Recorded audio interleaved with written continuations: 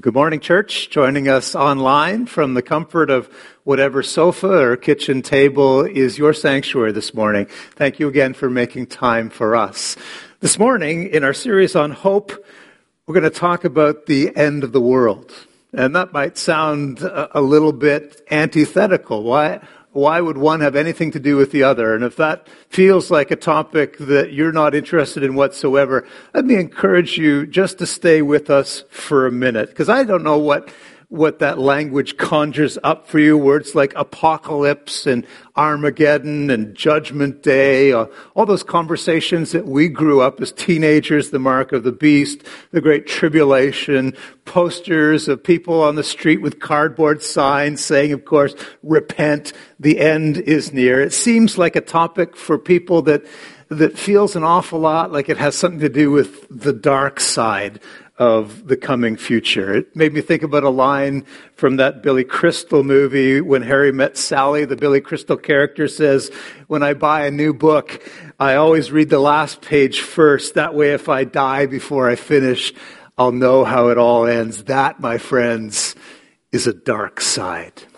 Sometimes I think our conversations about how God's great themes and his great work of creation play themselves out over history, that when it comes to consideration of the end game, of the last days, that somehow we imagine that all is good and beautiful and just and true. Everything that we know that is noble and bright about God gives way to something that feels darker and gives way to a time that is somehow filled with these awful images that belong as much to science fiction movies as they do to Scripture.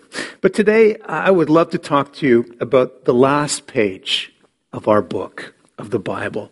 You know, because for the early church, for those first friends of Jesus, they looked forward to the return of Jesus, to the second coming, more than anything else. We've seen in this series on hope, how hope as a theme was never really regarded as a virtue, as something to be desired in the ancient world. It was the church that took hope, which was looked at very lowly as a crutch for weak people, and turned it into a prized commodity.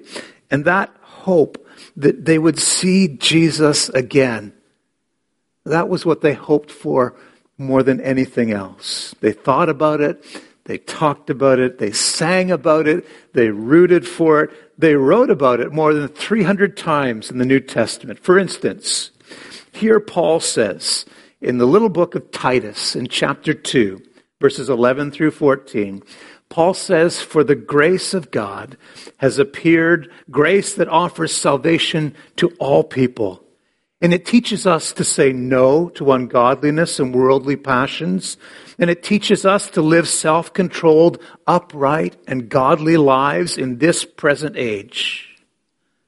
But it teaches us all these things while we wait for the blessed hope, the appearing of the glory of our great Savior, of Jesus Christ." Our blessed hope. I mean, as we've seen, the Bible is a book that is resplendent with hope, is filled with the language of hope. But this is the only occasion where we get that language of our blessed hope. What is that? That hope that allowed them to face life or death with joy and with love and with unstoppable conviction. We all want a hope like that. At least I hope we do. But we can't find hope like that, the hope that they talked about, if we don't hope for the things that they hoped for. Does that make sense? So today, I want to talk with you about what they called their blessed hope. And I want to start by acknowledging at the start of this message that some of the issues related to our discussions about the end of days, about the end times, these are hotly debated topics among Christians, among people who are far smarter than I am. But the goal at the end of this talk is not to unravel all those thorny questions, but for the blessed hope to be your blessed hope.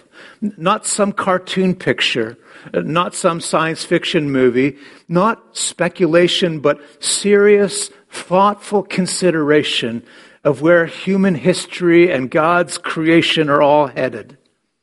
And spoiler alert, right at the beginning, if you've not read the book, if you've not read the Bible, on the very last page, Jesus is coming back. You don't have to be happy about that, I suppose.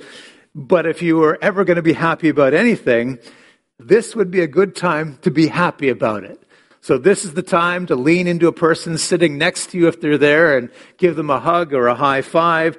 This is the time to shout hallelujah. This is the time to text somebody and say, that's the great news that we hope for. If you've never read the end of the story, that's it. Jesus is coming back.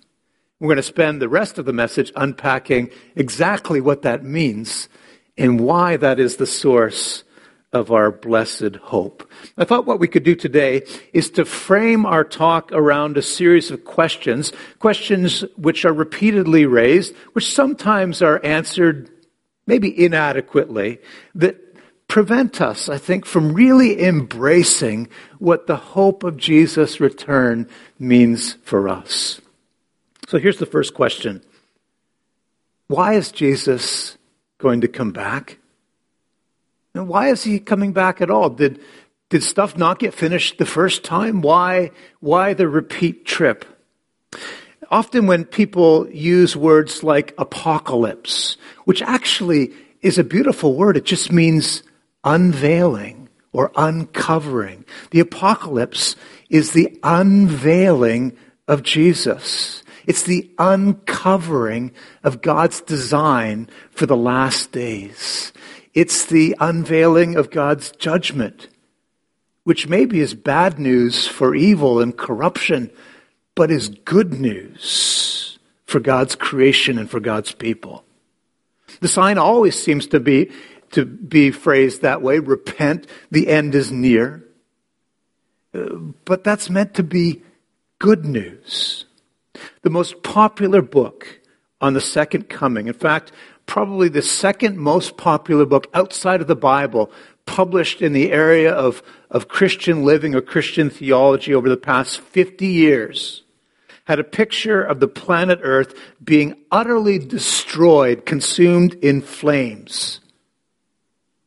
It's hard to hope for that. So let me start here. Why is Jesus coming back? Jesus is coming back to fix what is broken, not to destroy what is broken. He's coming back to reverse the curse, to dry tears, to end sin, to stop suffering, and to evict death. He's coming back to remove plastic from the oceans and pollution from the air and corruption from the government. And he's coming back to do the same thing in our own hearts. The Apostle Paul put it like this. Notice these words. This is Romans chapter 8, verses 19 through 21. Magisterial words. Paul says, "For all creation waits in eager expectation for the children of God to be revealed, to be uncovered." Because one of the things that's being unveiled in the great unveiling, the apocalypse, is what God's true humanity looks like. Let's read on, Romans 8. "For the creation itself has been subject to frustration, not by its own choice, but by the will of the one who subjected it, in hope that the creation itself will be one day liberated from its bondage." What kind of bondage? Bondage to decay. And it will be liberated in such a way that it's brought into freedom and into glory for the children of God. I used to have this misconception when I thought about the return of Jesus. I'm not sure any of you have ever felt this, that it meant that everything that I saw around me would be destroyed. And the problem for me was that there are things on this earth that I loved. There were fingerprints of the artistry of God that I regretted thinking that they would all perish in some cataclysmic flame. And I found I had a hard time hoping that the earth would be destroyed. And I began thinking, well, maybe I'm just not very spiritual. But then the truth began to settle in my mind that maybe I had understood part of it wrong. John writes in the book of Revelation, this is in chapter 21, in verse 1, "Then I saw a new heaven and a new earth. The first heaven and the first earth had passed away." He's caught up in this majestic vision of heaven itself settling into earth, of everything that's glorious and beautiful coming to rest in what was already designed to be a reflection of the majesty of God in creation itself. In John's language, in the language of ancient Greece, there were two words that were used when he says new heaven, new earth. Two words for the word new. The first is neos. You know that word. We use the word neo all the time.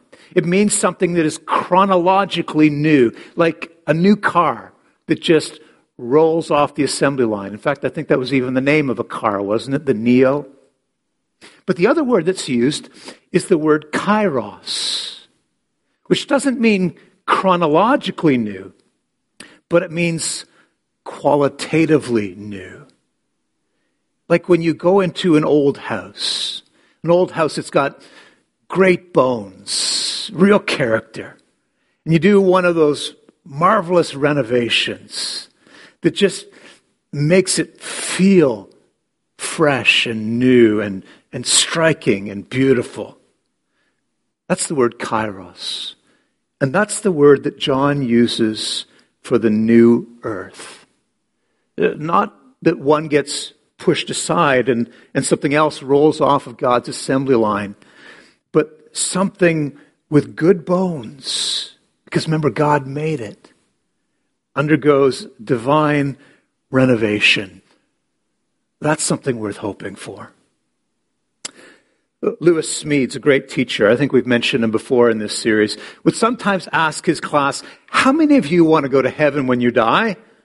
And heaven would always win with a landslide, as everybody in the room put up their hands. Of course, of course. And then he'd ask them a second question. Who wants to go to heaven right now, in this minute, today? And hands would kind of go, maybe part way up. I think I want to go. I know I'm supposed to want to go, but honestly, I'm not quite sure I want to go right now. There are things that I would miss. There were people I'd want to hug one more time. And then a third question. Lewis says, how many of you would like to wake up tomorrow and find that the person that you love most passionately loves you back even more? How many of you would like to wake up in a world where every hungry baby gets fed, and every virus gets cured, and every grave gets emptied, and every army gets disbanded, and every lion lays down with the lamb, and swords are beaten into plowshares? How many of you would like to wake up tomorrow into a world where you have complete self-awareness and zero guilt, and wake up breathing God as if He were air, and loving Him as if He were breathtaking, and loving everyone else in the bargain? And hands go up everywhere. And then Lewis would conclude by saying, if you want that, you want Jesus to come back. In other words, Jesus is coming back, but it's not the end of the world. It's the end of all that is wrong with the world. And that's why there's so many images in the Bible of the earth being purified and refined in fire, like the way gold is purified and refined. God doesn't destroy the world. Fire is not just an image of torture. Fire is one of the most beautiful, helpful, utilitarian tools that God has ever provided for reshaping things. He loves the world. And so don't miss out on this, that redemption, which is, yes, about my sin and being made right with God, but redemption is also about the redemption of creation, but everything that God has made. For God so loved the world, the cosmos. This is my Father's world. The world's groaning, not to be annihilated, but to be liberated. And so we respond now. We respond as the people of God always have, by celebrating that God who made the world loves the world, holds the world, cares for the world. And after all, that's a truth worth singing. This is my Father's world. Let's sing that together.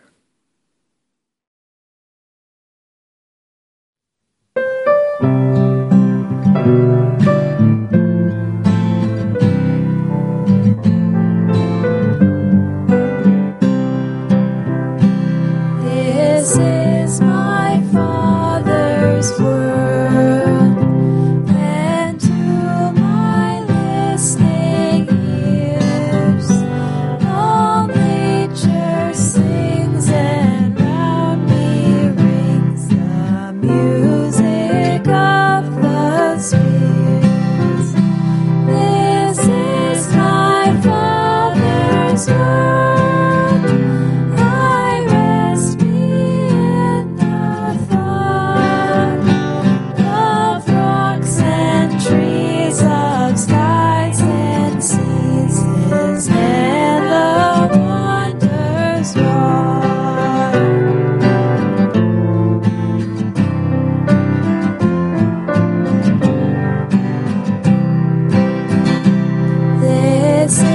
My Father's world, the birds their carols raise, the morning light, the lily white, declare their Maker's praise. This is my Father's world, He shines in all that's fair.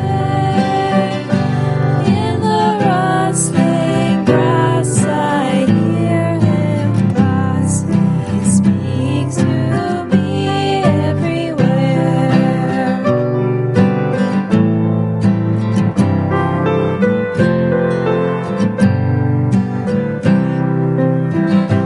This is my Father's world. Oh, let me ne'er forget. And though the wrong seems oft so strong, God is the ruler yet. This is my Father's world. Why should my heart be sad? The Lord is King, let the heavens ring. God reigns, let the earth be glad. The Lord is King, let the heavens ring. God reigns, let the earth be glad.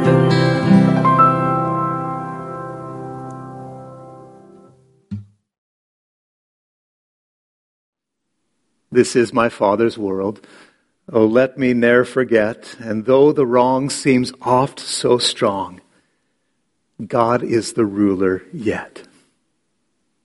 And so we hope for that. And we bring that hope into every situation in our Father's world, into your marriage or into your singleness, into your parenting or into your childlessness, into your job or your joblessness. Jesus is coming back, and it will be fixed. If not now, then then. And if not fully in this life, then certainly in the next. And that, of course, leads to the next question, a question that people have been asking for a long time. If it's so good, when's it going to happen? And the short answer is, nobody knows. And how frustrating is that? Nobody knows. Jesus was quite clear on this. Matthew 24, verse 36. But about that day or hour, no one knows, not even the angels in heaven, nor the Son, but only the Father. People wonder if we might be living in the last days. In fact, I hear that a lot from people. These are certainly the last days. And normally we say that because we look around and we see something disturbing or cataclysmic, and it looks like the world is going into decay, and understanding is that the last days are a world in decay to be destroyed. So to people who say, are we living in the last days? The answer, based on Scripture, is most certainly, yes, we are. Of course we are. The Bible is quite clear about this. After the resurrection of Jesus, the Holy Spirit was poured out. God invested himself in people. Happened on Pentecost. And Peter explained what was going on. He did so by citing something that the prophet Joel had predicted a long time ago. Here's the words from Acts chapter 2, verse 17. In the last days, God says, I will pour out my Spirit on all people. Your sons and daughters will prophesy. Your young men will see visions. Your old men will dream dreams. Joel first, and then Peter following him, was saying that was the sign of the last days, that the Holy Spirit, that God would take up residence in the life of his people. And when you see that, it means the last days have arrived. And that happened. That was a historical event. It happened at Pentecost. The last days, according to Peter, began there 2,000 years ago. And people wonder, though, if what happened 2,000 years ago was the last days, how can this still be the last days 2,000 years later? It doesn't feel very last in some way. I don't know if any of you have members of your family who like to watch football. And you ask them at the end of the fourth quarter how much time is remaining in the game, and they say 2 minutes. That was the 2-minute warning. And any of you who are enthusiastic fans of football know that last 2 minutes can stretch out to be an hour. And if you clock your watch at 120 seconds, you will be severely disappointed. Have you ever found yourself thinking, it's just been so long? Maybe they were wrong. And maybe it's not going to happen. Maybe Jesus isn't coming back. I mean, if you've ever, even for a moment, entertained that thought, you're not alone. Listen to what Peter wrote later in the Bible. This is the little book of 2 Peter in chapter 3, verses 3 and 4. In the last days, scoffers will come, scoffing and following their own evil desires. They will say, where is this coming that Jesus promised? And Peter goes on to offer some really hopeful thoughts about God and about time. This is what he says in verse 8, same chapter. Don't forget this one thing, dear friends. With the Lord, a day is like 1,000 years. 1,000 years are like a day. Is it any wonder that our human minds, as small as they are compared to the vastness of the universe, and the universe itself sitting within the even greater vastness of who God is, that those very small minds would operate on a completely different scale of time? Man comes to God and says, is it true that for you a minute is like 1,000,000 years? And God says, yes. Then for you, a penny must be like $1,000,000. And God says, yes. The man says, Lord, I sure would like one of those pennies. And God says, okay, just wait here a minute. We think that God ought to be on our timetable. In some ways, it feels like children stuck in the back seat of a car on a long journey. Are we there yet? Are we there yet? Are we there yet? And there's actually a wonderful reason why we're not there yet. And here it is. 2 Peter chapter 3, verse 9. The Lord is not slow in keeping his promise, as some understand slowness. Instead, he's patient with you, not wanting anyone to perish, but for everyone to come to repentance. I don't know about you, but I'm glad that God waited until at least now. Otherwise, there wouldn't be a me. There wouldn't be a you. It's like God so loves people. God is so excited about human beings that he says, hey, there could be a Betty, there could be a Deshaun, there could be an Abdul. I can't stop yet. I'm not done yet.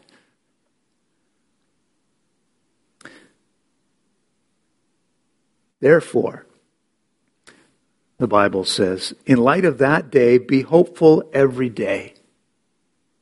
The book of Hebrews, chapter 10, verse 25. Let's not stop encouraging one another. Let's do so all the more as we see the day approaching. The day of Jesus was so great in their minds that they just called it the day, capital D, the day. So you be hopeful about the day, because the day might be today.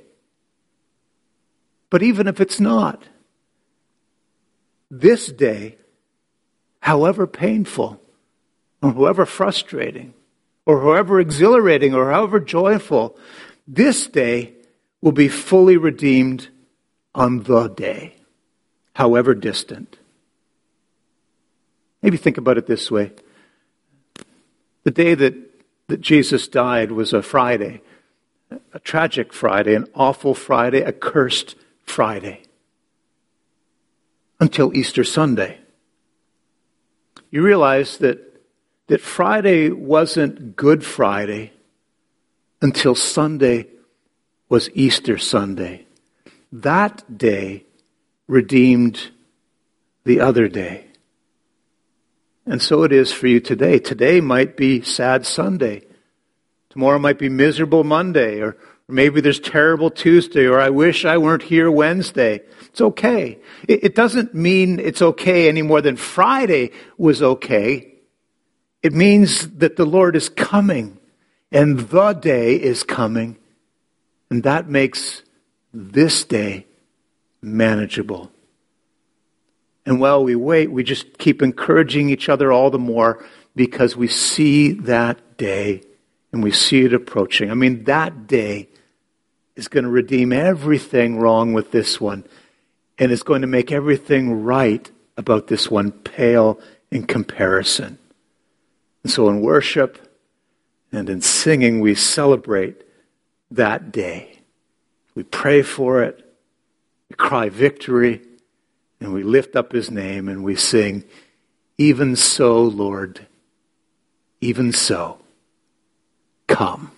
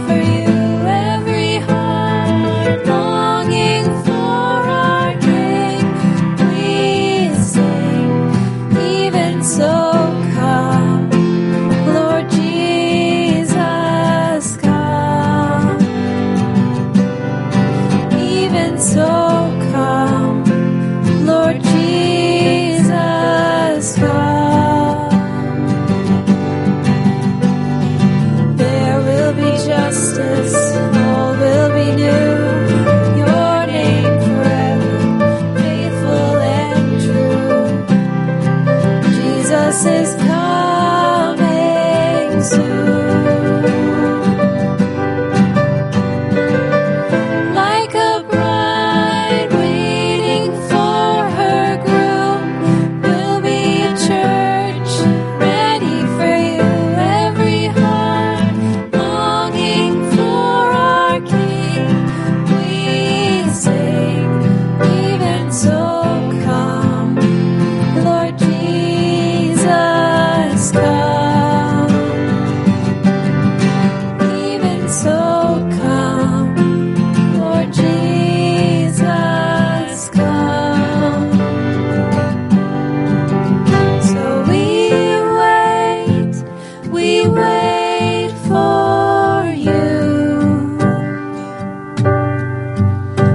God, we wait, you're coming soon. So we wait for you. God, we wait, you're coming soon. Like a bride waiting for her groom, we'll be a church ready for you. Every heart longing for our King, we sing. Like a bride waiting for her groom, we'll be a church ready for you. Every heart longing for our King, we sing. Even so, come, Lord Jesus, come.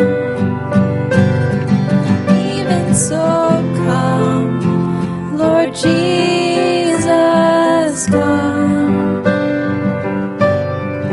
Even so, come, Lord Jesus, come. Even so, come, Lord Jesus, come.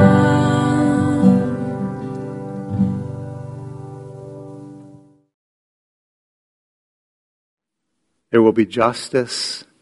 All will be new. Your name forever faithful and true. Jesus is coming soon. So cry hallelujah. Maybe another really important question, especially if you're exploring faith or if you're not quite sure about all this end of the world stuff, is why do they keep making such a big deal about this second coming, about Jesus' return?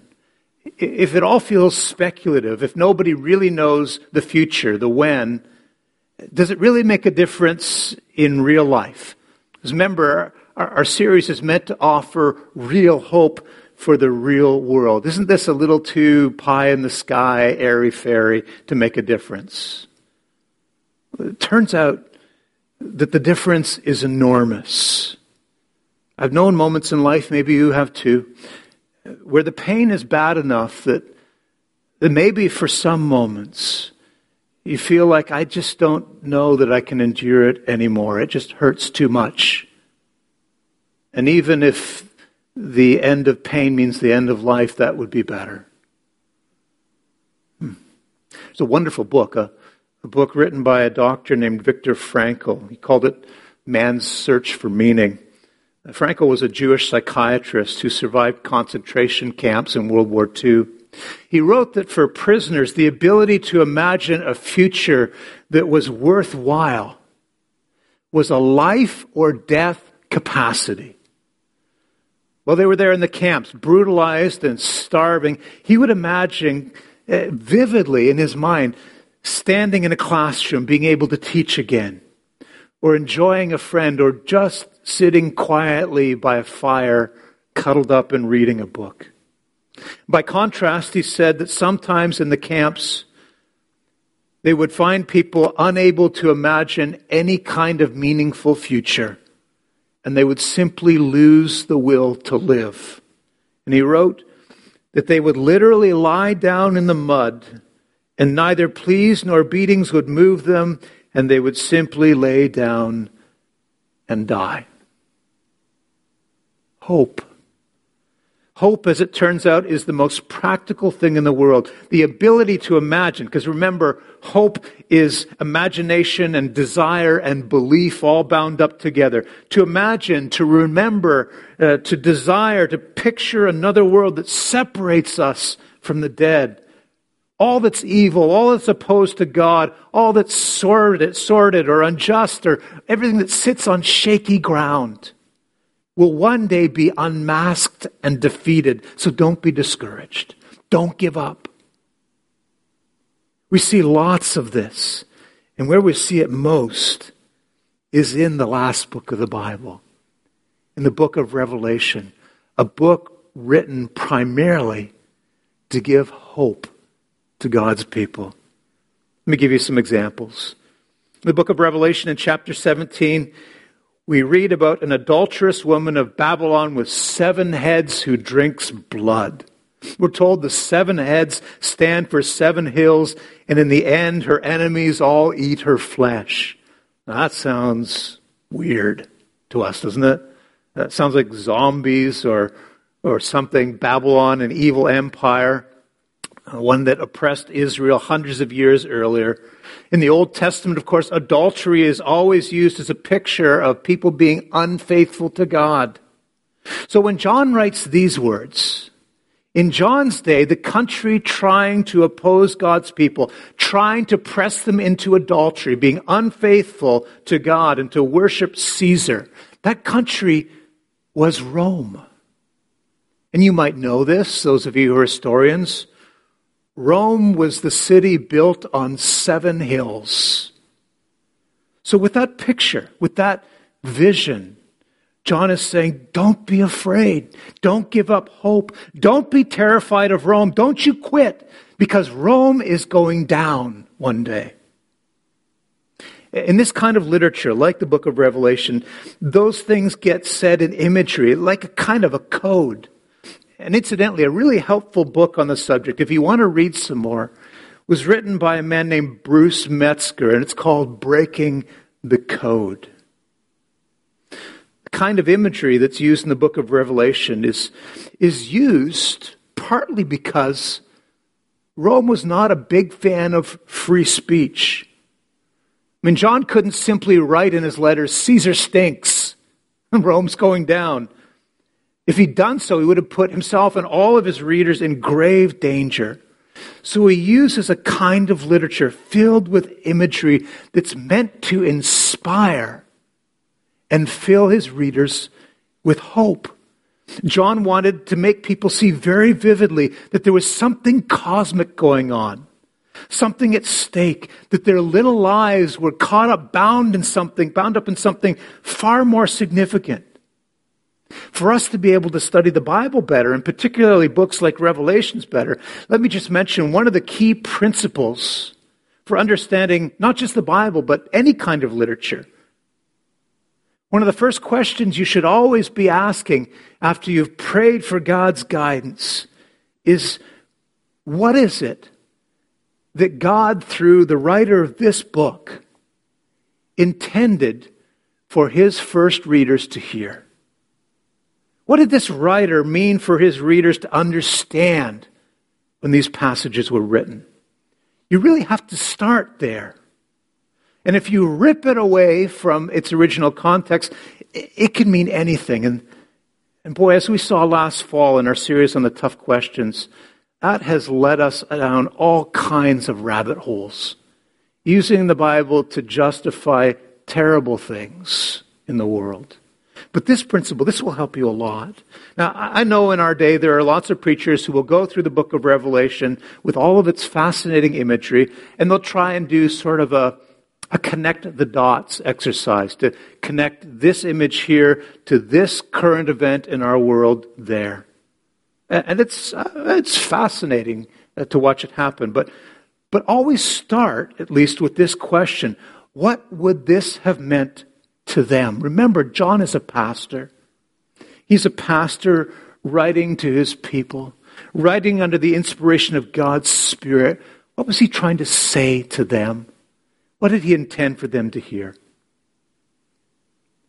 A crazy little example, but I was reading an online thread a little while back. It was talking about Michael Jordan, and it kept calling Michael Jordan the GOAT. And people were confused by this image, and I was one of them. Goat? Scapegoat? I mean, is the idea that Michael Jordan, because of his retirement, should somehow take the blame for the decline of the greatest basketball franchise ever? It's actually kind of an image from the Bible, and I was proud of myself for knowing it and knowing its heritage. The scapegoat. Got me thinking about all the other goats in sports and history, those responsible in one way or another for the collapse or decline of something, those who take the blame. Turns out GOAT is an acronym for greatest of all time. Michael Jordan, the GOAT. You see, context matters. Is the image a scapegoat who takes the blame? Or is it the greatest who receives the glory? It's important to start by acknowledging what it meant. And then we get to unpack the riches of what it still means. We delight in imagery. It moves our imagination. It makes us think. It's especially important in the Bible, which describes a hope which in many ways is beyond human language. A hope that gives life its precious value, its ultimate significance.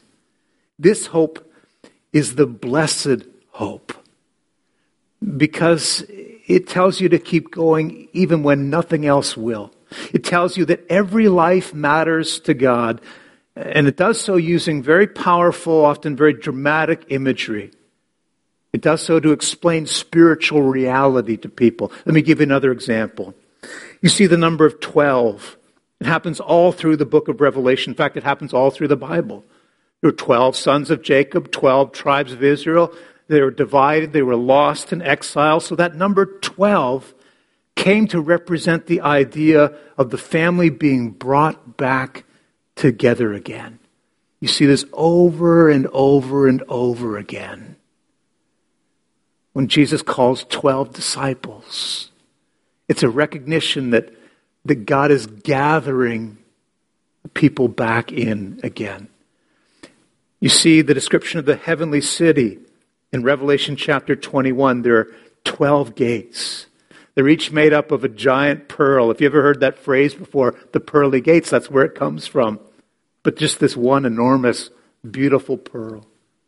And again, it's a symbol for spiritual reality. God wants people to come home. And there's a gate for everyone. There's a gate for you. In Revelation 7, John writes about how 12,000 saints are sealed from each of the 12 tribes of Israel. 144,000 people.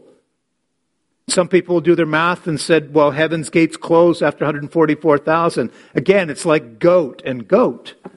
You missed the point. It's a symbol of everybody coming home. Revelation goes on to picture not just that, but the multitude, not just from Israel, but every tribe and tongue and people and nation. This is our God. God loves Israel, but God also loves Palestinians and Sudanese and North Koreans and South Koreans. He even loves people who live in Brampton. That, by the way, is the motive for evangelism. You never stop hoping for any human being on the planet to find their way home. That's evangelism. This imagery also describes a spiritual truth. That Jesus is bigger than your biggest problem. Revelation talks about tribulation, the years of tribulation. It does so in language that is terrifying and sometimes is used to terrify people. But anybody who's endured tribulation knows that the lived reality is terrifying on its own. Jesus himself spoke about it. John chapter 16, verse 33, he says, in this world you will have trials. But in fact, the word there is tribulation. Same word. In this world you will have tribulation. But take heart, because I have overcome the world. I am bigger than the biggest of your problems. In other words, expect problems, expect pain, expect difficulties, but don't get discouraged and don't give up. Jesus is bigger than your problems. And in doing this, John borrows a lot of the rich imagery from the Old Testament to fire the imagination of his people, of his listeners, to stoke their hopes in Jesus. John says in one vision, this is Revelations 1 verse 14, describing Jesus, the hair on his head was white like wool, as white as snow, and his eyes were like blazing fire. The point isn't that Jesus prematurely went gray. The Bible's pro-white hair. In the Bible, to have white hair was to be godlike. It's a picture from the book of Daniel, a picture of wisdom and authority, and all of his readers, they would have known that. And John says his eyes were like blazing fire because the eyes of God are alive. And they're always watching and they miss nothing. Like fire because there's warmth and they purify. Fire reveals what's gold and what's dross. John goes on to say of Jesus, and coming out of his mouth was a sharp, double-edged sword. Again, the physical imagery seems kind of odd to us. Clearly, I don't think John is trying to say that when you see Jesus, there'll be a blade sticking out from between his lips. But words have power. Words have power even on a human level. That's why John uses these images, sometimes even images of weapons, but so do we. Do you ever shoot off your mouth? Isn't that an image of weaponry? Have you ever dodged verbal bullets? Have you ever seen somebody explode in anger? John's doing sort of the same thing. And here's the message he's conveying to his people. Don't you worry about what Caesar says. Don't you worry even about what your enemy says or what your boss says or what your friend says. Because one day Jesus will say the word and all opposition will simply crumble. And every other word will fall to the ground. Maybe just one or two more examples. I hope it's hopeful for you. John says that when you see Jesus, you will see him coming on the clouds. Again, the idea is not here that he rides to earth on water vapor. Biblical writers use cosmic images of nature to describe the power of God, who is the Lord of and the creator of nature. The prophet Isaiah said a long time ago that when God was coming in judgment to Egypt, it said in the book of Isaiah 19 verse 1, that the Lord rides on a swift cloud as he comes to Egypt. I kind of doubt that means that God is going to use a cumulus cloud as his Uber to get down to earth. It meant that God is coming in judgment and power. Jesus is coming on a cloud to bring justice, to do so with authority. Nobody gets away with anything. Not Babylon, not Rome, also not me. Judgment is coming my way. My sin, my deceit, my arrogance, my contempt for the poor, my greed, all these things one day will be revealed. And I promise you this, folks, I promise you, this will be too much for any human being to bear on their own. John says this of Jesus. Have a look, Revelations 1, verses 16 and 17. He says his face was like the sun, shining in all its brilliance. And when I saw him, I fell at his feet as though dead.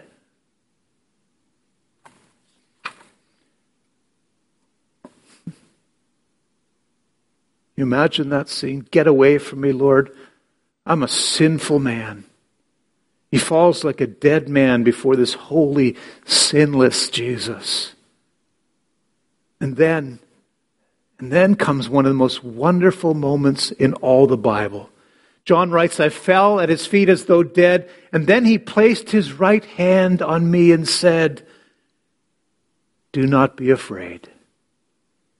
I am the first and the last. I am the Alpha and the Omega. I was dead, and now look, I am alive, and I am alive forevermore. And I hold the keys of death and Hades. The Ancient of Days, the first and the last, the King of Kings, the Lord of Lords, puts his hand on his old friend, his old disciple, who he hadn't seen in many decades. And he says, hey, John, it's me. Don't be afraid. Don't be afraid. It'll be like that for you and me one day, I pray. That's our blessed hope. From there, the images come so fast and thick that we're almost overwhelmed.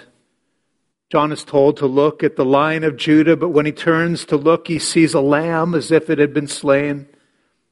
This is the King who became a crucified Savior. This is the greatest of all time. The fair-haired boy of all humanity has become the scapegoat on whom the sins of humanity were placed. Holy, holy, holy is the Lord God Almighty, who was and is to come, and with all creation I sing to the praise of the King of Kings. For you are my everlasting, and I adore you. How can we not stop and join in creation's great hallelujah in its triumphant song at the return of Jesus? Let's sing that together.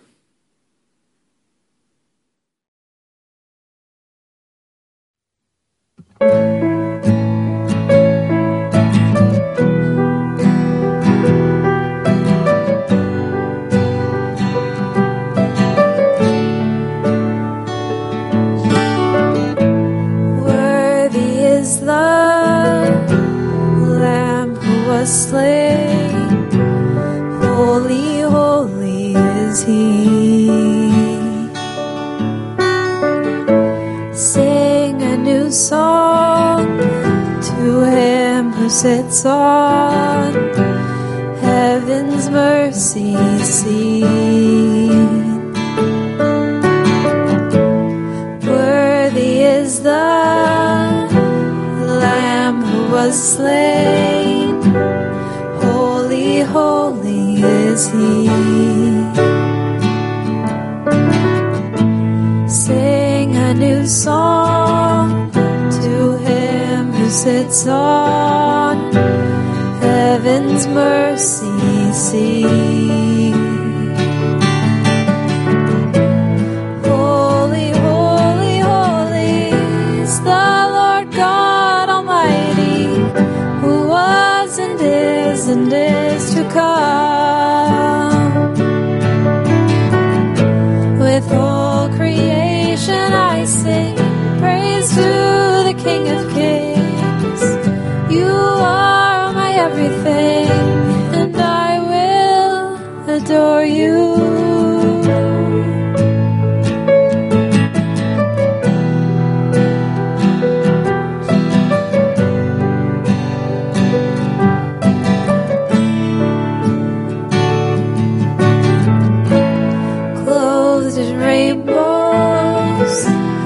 Living color, flashes of lightning, rolls of thunder. Blessing and honor, strength and glory and power be to you, the only wise King. Holy, holy, holy is the Lord God Almighty, who was and is to come. With all creation I sing praise to the King of Kings. You are my everything, and I will adore you.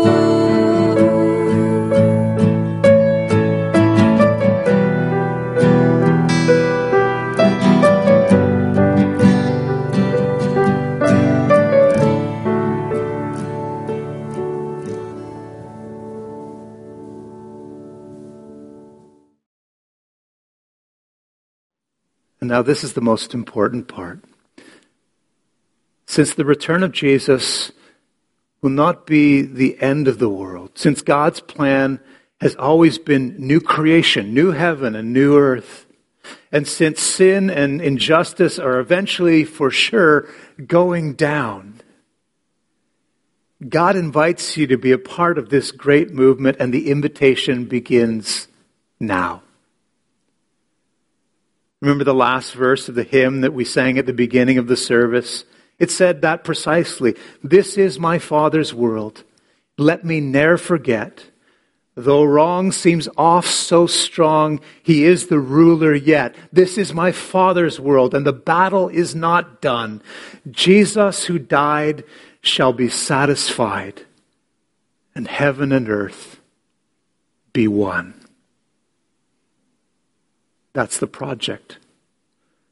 That's what's going to happen fully one day when he comes back. Heaven and earth will be one, fully connected. His will be done. That's the project. That's what you pray every time you close your eyes and say, your kingdom come, your will be done on earth as it is in heaven. Up there, down here, and it will be so. Therefore, Peter says, this is 1 Peter 3, 11 and 12. Therefore, you ought to live holy and godly lives as you look forward to the day of God. And then this remarkable phrase, and as you look forward to the day of God, you speed its coming. When is Jesus coming back? I don't know. Nobody knows. But if you join God in his creation project, the kingdom of God, Peter says you actually speed the day. You, imagine that, little you, accelerate the redemption and the renewal of all things. There is this great battle going on. You know that and you feel it. It rages between good and evil. But it's not good guys like you and me against bad guys like them. And it's not somewhere way off in the future only. It's happening right now. And it's happening in here. Your life, my life, for good or for evil, has a significance beyond anything you could imagine. That's why literature like the book of Revelation has such dramatic imagery, so much battle imagery.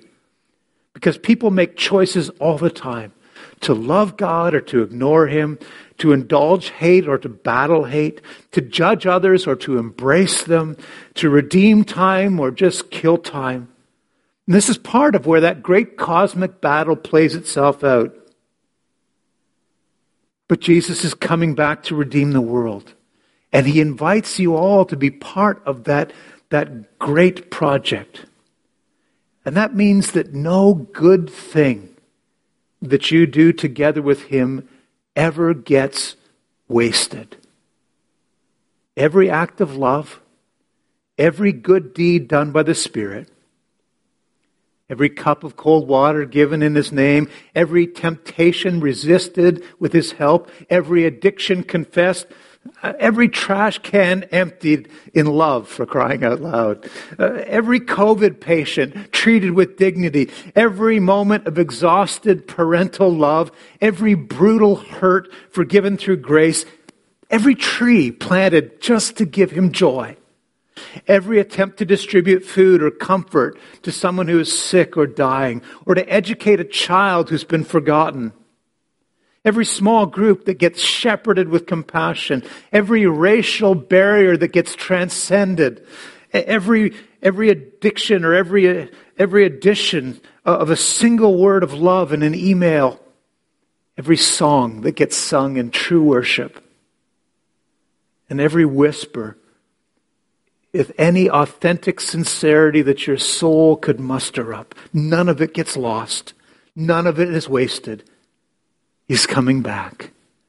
And so will you join him in this matchless movement, this movement of self-giving love that has been ebbing and flowing towards the great day, the day of his return. We enter into that battle against hatred and coldness and resentment and selfishness that really is what will destroy you and the world. And will you place your life and your mind, your time and your gifts, your resources, your work, your will, even your wounds, whatever you have, place it completely at the disposal of God in this one great cause. And if you will, I promise you this, no matter how many earthly bumps you hit, in fact, no matter how badly your earthly life turns out, in the face of death, you have hope. You have hope. You have blessed hope. Let it be so. Amen.